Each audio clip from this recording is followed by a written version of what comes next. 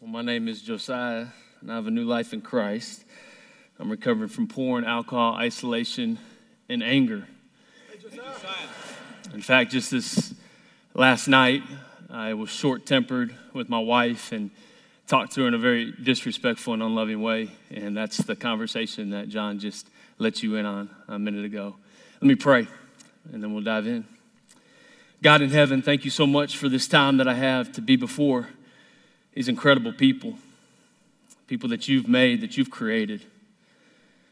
And God, even in this moment, there's an inadequacy, there's an insecurity that you would even choose to use me to speak.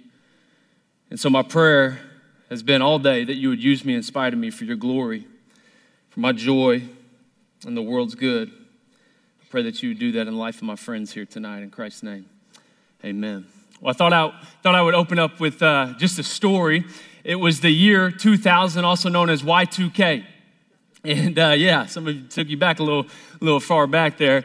But it was the year 2000, and I had just gotten my very first job, and I was making a measly $5.40 an hour, and I was sacking groceries. At that time, I was also getting my driver's license for the very first time, and I was making hardly anything. And I thought to myself, man, I'm just going to have to get resourceful.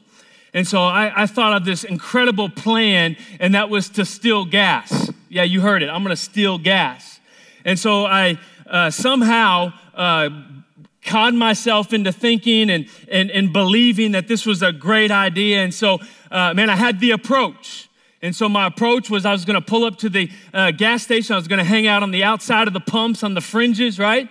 And then there was the fake out. I was going to get my credit card, but instead of getting my credit card, I got my driver's license, and I swiped that just in case there was some cameras, right? They would think, well, at least he tried to pay, but it's actually my driver's license instead of credit. I know it's all kinds of jacked up. And then I had the escape. Got into my 1991 two-door Honda Accord with the white sunroof at that time, and I peeled off down the road. And in that moment, I was filled with all kinds of, my senses were heightened, as you can probably imagine. Am I going to get caught? Am I going to get away with it this time? And now before you go, I can already feel it, right? Now before you go judging me, right, and being hypocritical, don't act like you've never done something in your life that you wish you could take back and that you would regret. Because this is what I know in every single one of us. We have all been there in the heat of the moment. We have made decisions based on our emotions and our circumstances rather than the truth. And the reason why I stole gas is because I made that decision on my own. And I was living a life apart from Christ and apart from what I'm going to talk about tonight, community, God's people. And this is what I know about myself. That left to myself, my heart is prone to wander to some really dark places. Left to yourself, my friends, your heart is prone to wander to some very dark places of your life. And in my heart, I was hushing God and I was silencing what I knew was right. See, in Proverbs 14:12, it says, there's a way that seems right to man, but that way ends in death. And in that moment, I was experiencing many deaths along the way. So I share that story with you tonight because I believe there's some blind spots in your life, just like there's blind spots in my life that I can't see and that you can't see. And tonight I want to warn you because some of you come into this place and you're going to walk out of here. My fear is that you're going to go through the motions and somewhat connect with God and his people, but you're not really going to go all in. You're just going to kind of check the box potentially. And when you do that, you hush the voice of God and the voice of other trusted brothers and sisters in Christ that want to speak into your life. And you know what the Bible says? The Bible says your heart begins to grow hard. And look what it says in Hebrews 3:13. It says, but encourage one another daily. I always find that to be crazy. Like it doesn't say weekly, it doesn't say monthly, it says encourage one another daily. Why? So that none of you may be hardened by the deceitfulness of sin. Do you know that sin deceives you into thinking that it's a good idea when it's really not? And so tonight we're talking about this core value that we embody here at Watermark, and that is community. It's in our middle name, Watermark Community Church. And it's this idea that people need people. And so this is actually my first spiritual truth. If you're taking notes, first spiritual truth of the night is people need people. You were created for community. This word community, when you see this word community, what does it mean? It really literally just means this. Simply put, community is living with God's people. It's what you do here on Monday nights, but hopefully not just on Monday nights. And we'll talk about that here some more. You see this rhythm in Genesis 1 where God is creating and he says it is good, and he creates and he says it's good. He creates and he says it's good, and he does this 6 times. And then on the 7th day, he rests. And so you have this paradise, this place of perfection, and God just finished creating everything. He created Adam, and sin hadn't come into existence yet, and he's ruling over everything that God created. But there's something you see in this text that God says isn't good. What is that? You see, it's just God and Adam and a bunch of animals, and it feels like it should just be this amazing connection with just God and Adam. But there's something you see. In Genesis 2:18, it says this, the Lord God said, it is not good for man, come on, what does it say? To be alone. It's not good for man to be alone. In other words, he's saying, hey, it's not good for you to be left to yourself in isolation. Being alone was the very first thing in all creation that God saw that was not good. And I find this to be fascinating because the world hadn't even fallen. It wasn't even a fallen world yet. Sin hadn't entered into the world. Sin hadn't fractured anything. There was no suffering. There was no death. There was no cancer. Yet God said it's not good for man to be alone.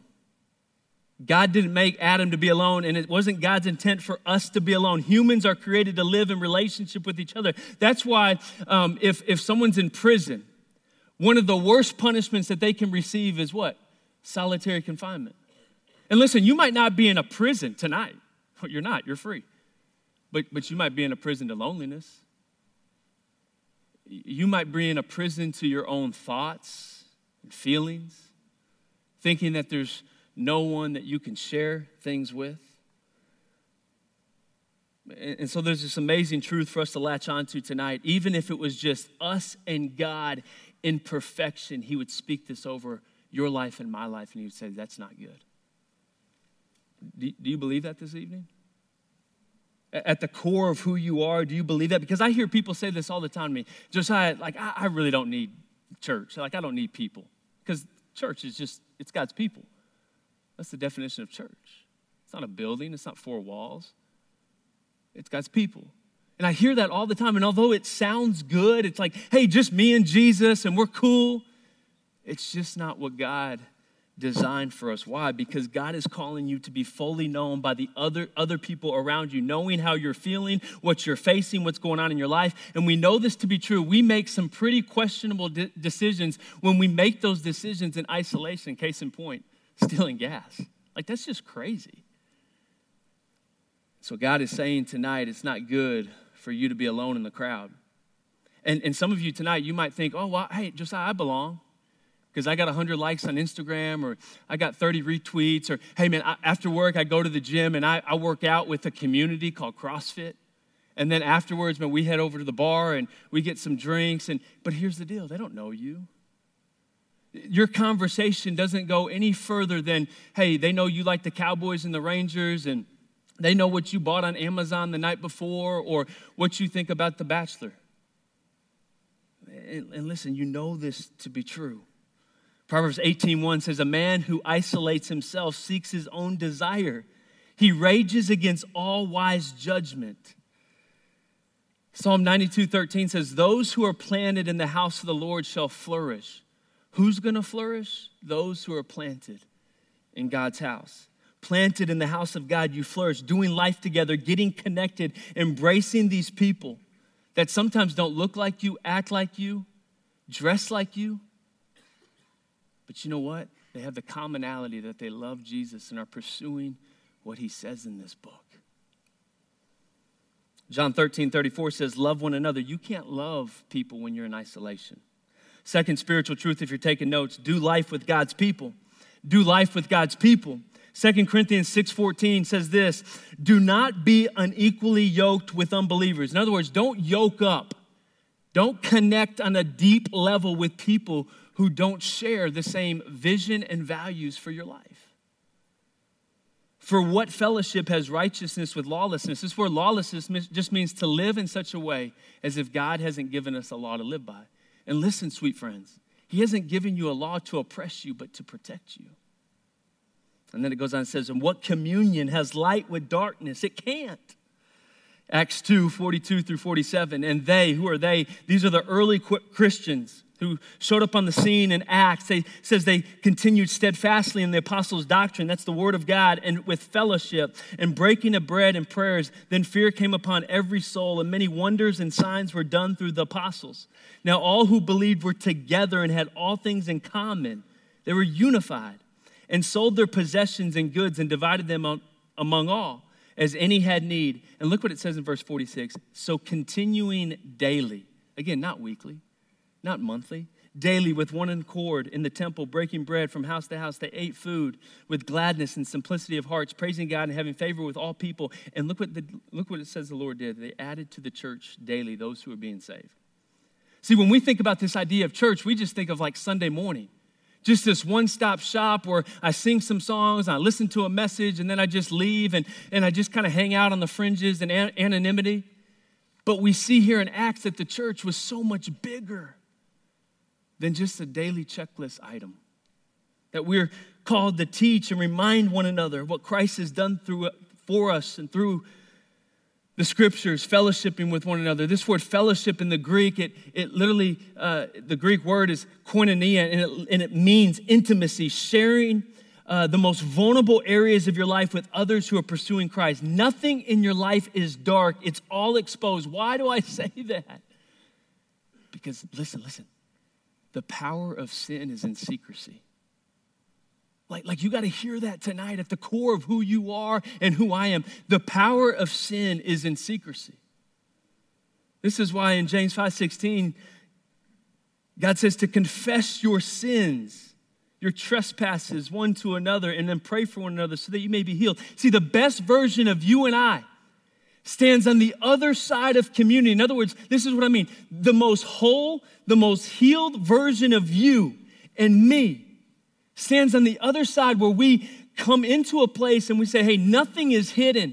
Everything is exposed. You know, one of the greatest gifts that you and I can receive, and I didn't learn this until after I committed my life to Christ. The greatest gifts that you and I can receive is a clean conscience. That when I lay my head down on the pillow, like I'm not worrying about whether I'm going to get caught. I have a clean conscience. Before Christ, I never had a clean conscience. I was always waiting for the knock on the door. So many Christians, I believe, in this world, man, they're forgiven by God. 1 John 1:9, when you confess your sin, he's faithful and just to forgive you of your sin and cleanse you from all unrighteousness. But I believe there's so many people like myself that's not healed. Why? Because healing comes when you confess that one to another. The Bible says you'll be healed. Confession plus prayer equals healing. I wonder if that's you tonight. Have you prayed and asked God to forgive you? And he's forgiven you, but you're walking around wounded and not fully healed? The Bible says this only happens in the context of community where you begin to carry each other's burdens and you begin to pray for one another. And I know this sounds like a foreign concept. If you grew up in church, kind of like what I did before my parents divorced when I was going in 6th grade, it's like, what? Like you would walk into church and begin to share? Like your deepest, darkest areas of your life? That just sounds foreign. It did to me. And it just led me to a life of secrecy for years upon years upon years, where I never found victory, where I just put the Christian t-shirt on and someone would ask me how I'm doing. Oh, man, I'm blessed and highly favored. Really? You said that for like the 50th time. It's like, what?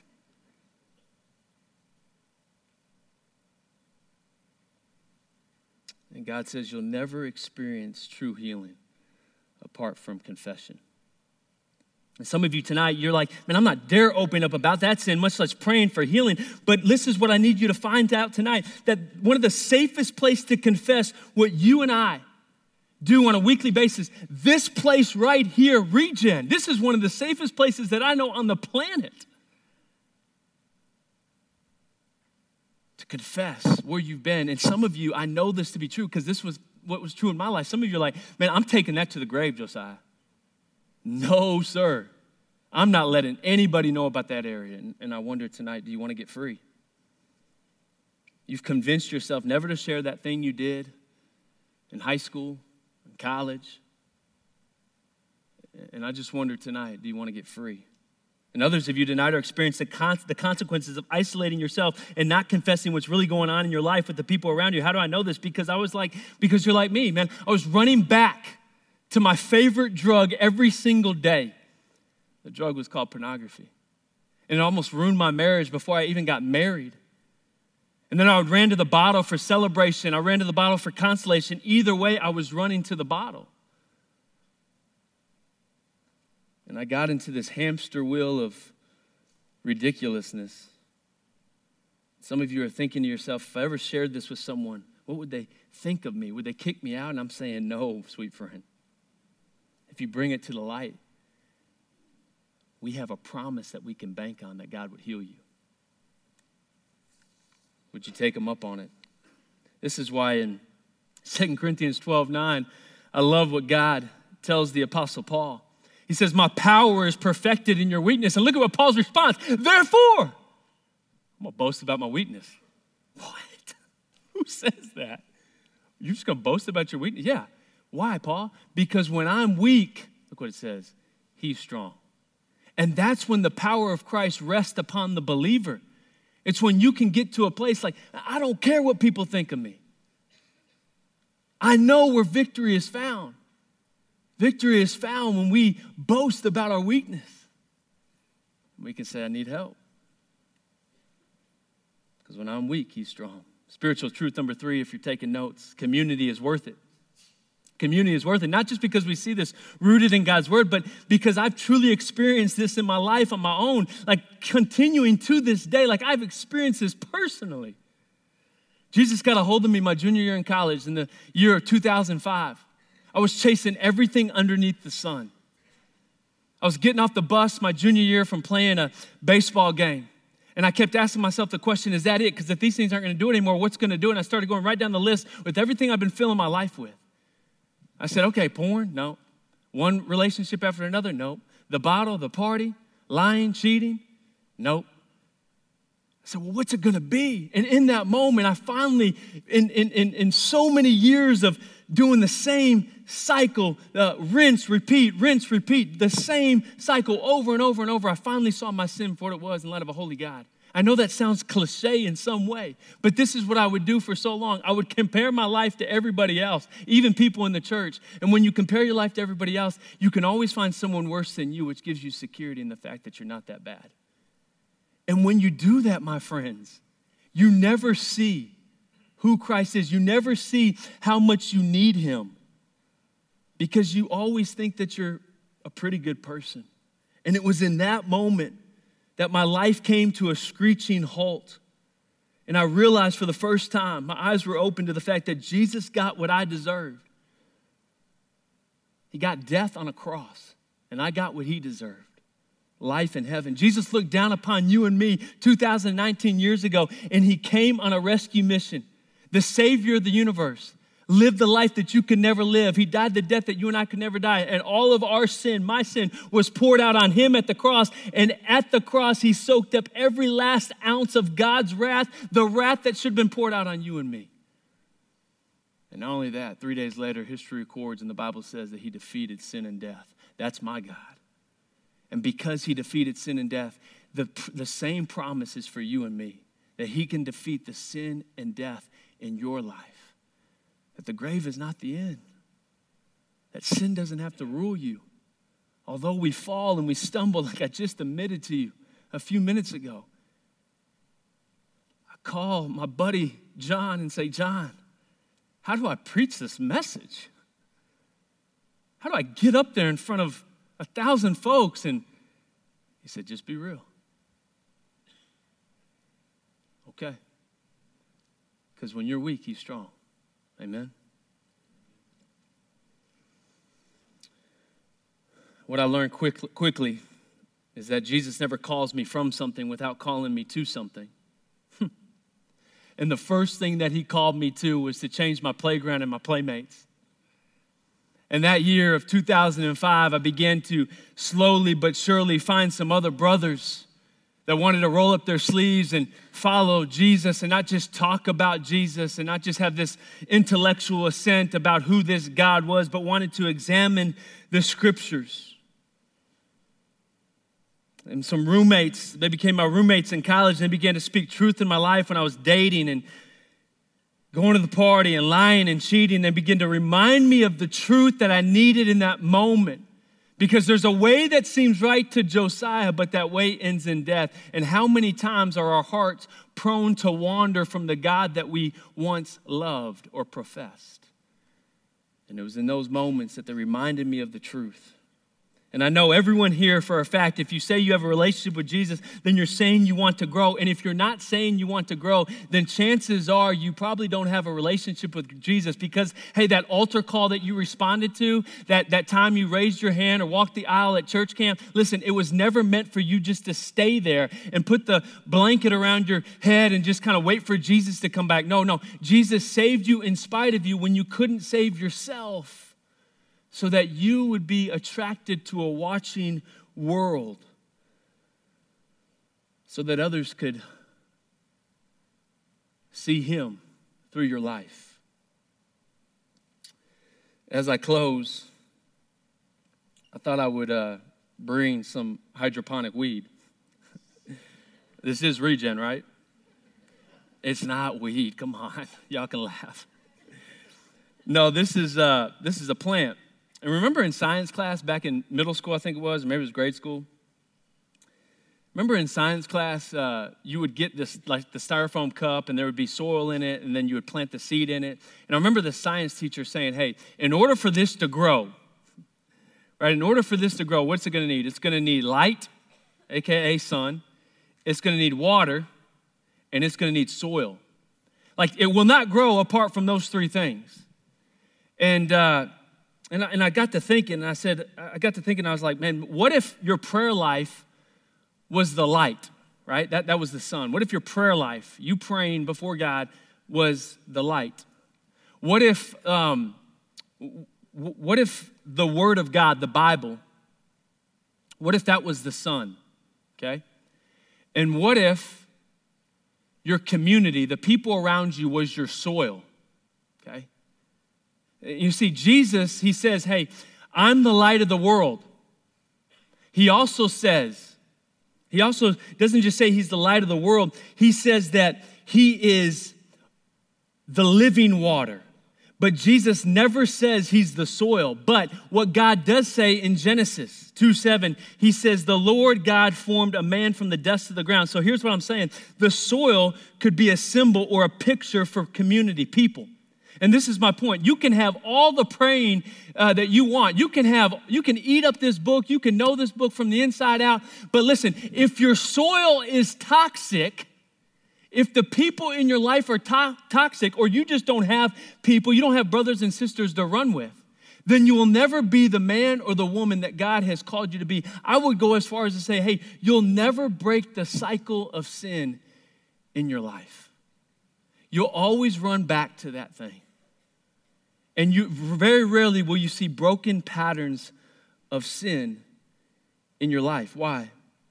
Because Psalm 92:13 says, planted in the house of the Lord, you will flourish. Sometimes I get asked pornography, alcohol, athlete, materialism, anger, lying. How did you do it? I said, bro, I got in community. Like I got into community. I didn't just get with people that wanted to talk about Jesus or just wanted to go to church on Sunday and sing a few songs and listen to a message and then leave. Like I found some men that really wanted to get after it for the sake of the kingdom and for the sake of them experiencing the abundant life that we read about in the scriptures. I got with some men that walked out Proverbs 27:6, which says, faithful are the wounds of a friend, but deceitful are the kisses of an enemy. You know that? Faithful are the wounds of a friend. I got with some people that just didn't tell me what I wanted to hear, but they told me what I needed to hear. And listen, I always wonder what my life would look like if I never changed my soil, my community, my friends. Listen, I don't know if I would ever grown up. I might not be stealing gas, but I could be stealing from the IRS. I could be living with my parents still, playing video games and never growing up and talking about all the great things that I would have done and should have done. Been the all-star tailgater at the Cowboys game, talking about why I never made it, right? Like that could have been my life. Here's the deal. If you don't have community, then you know what you're saying to God? Shh. You're literally saying, God, I don't want to hear you. God, I'm done trying to hear from you. You know what God does? He speaks through other faithful brothers and sisters. God speaks through the men and women who proclaim his name. Josiah, God never speaks to me. Yes, he does. He speaks through his word, and then he speaks through the people who call upon his name and who want to be about his business. You know what's so awesome about Regen is you can find your soil, you can find people, you can find prayer, and you can find the word of God right here. Like, you don't have to go to another place. You don't have to add something else to your agenda this week. So you're about to leave here and go into your small group. That's your soil. And I'm telling you, friends, it's worth it. Like, it's worth it. Go all in. Go all in. If you go all in, then I promise you, like your life, you're going to leave this place and your life will never be the same. And if it's not, come talk to me. I'd love to talk to you. I'd love to chop it up. Let me pray that you would. God in heaven, we need you. A message like this, there's always going to be people that are skeptical of what I'm saying, of what you're saying tonight. And I pray that your voice would be so much louder than my voice. Even when I was skeptical, God, I pray that you'd give them the measure of faith that you gave me to step out and to just put your word to the test. What do we have to lose? God, I pray that they would step out tonight and that they would go all in, and the thing that they say they would never tell anyone about, they would tell you. And not just you, God, they would tell the people around you. They would confess that before you and before their friends tonight. And God, you would do a healing work in all of our lives for your glory, our joy, and the world's good. It's in Christ's name we pray. Amen.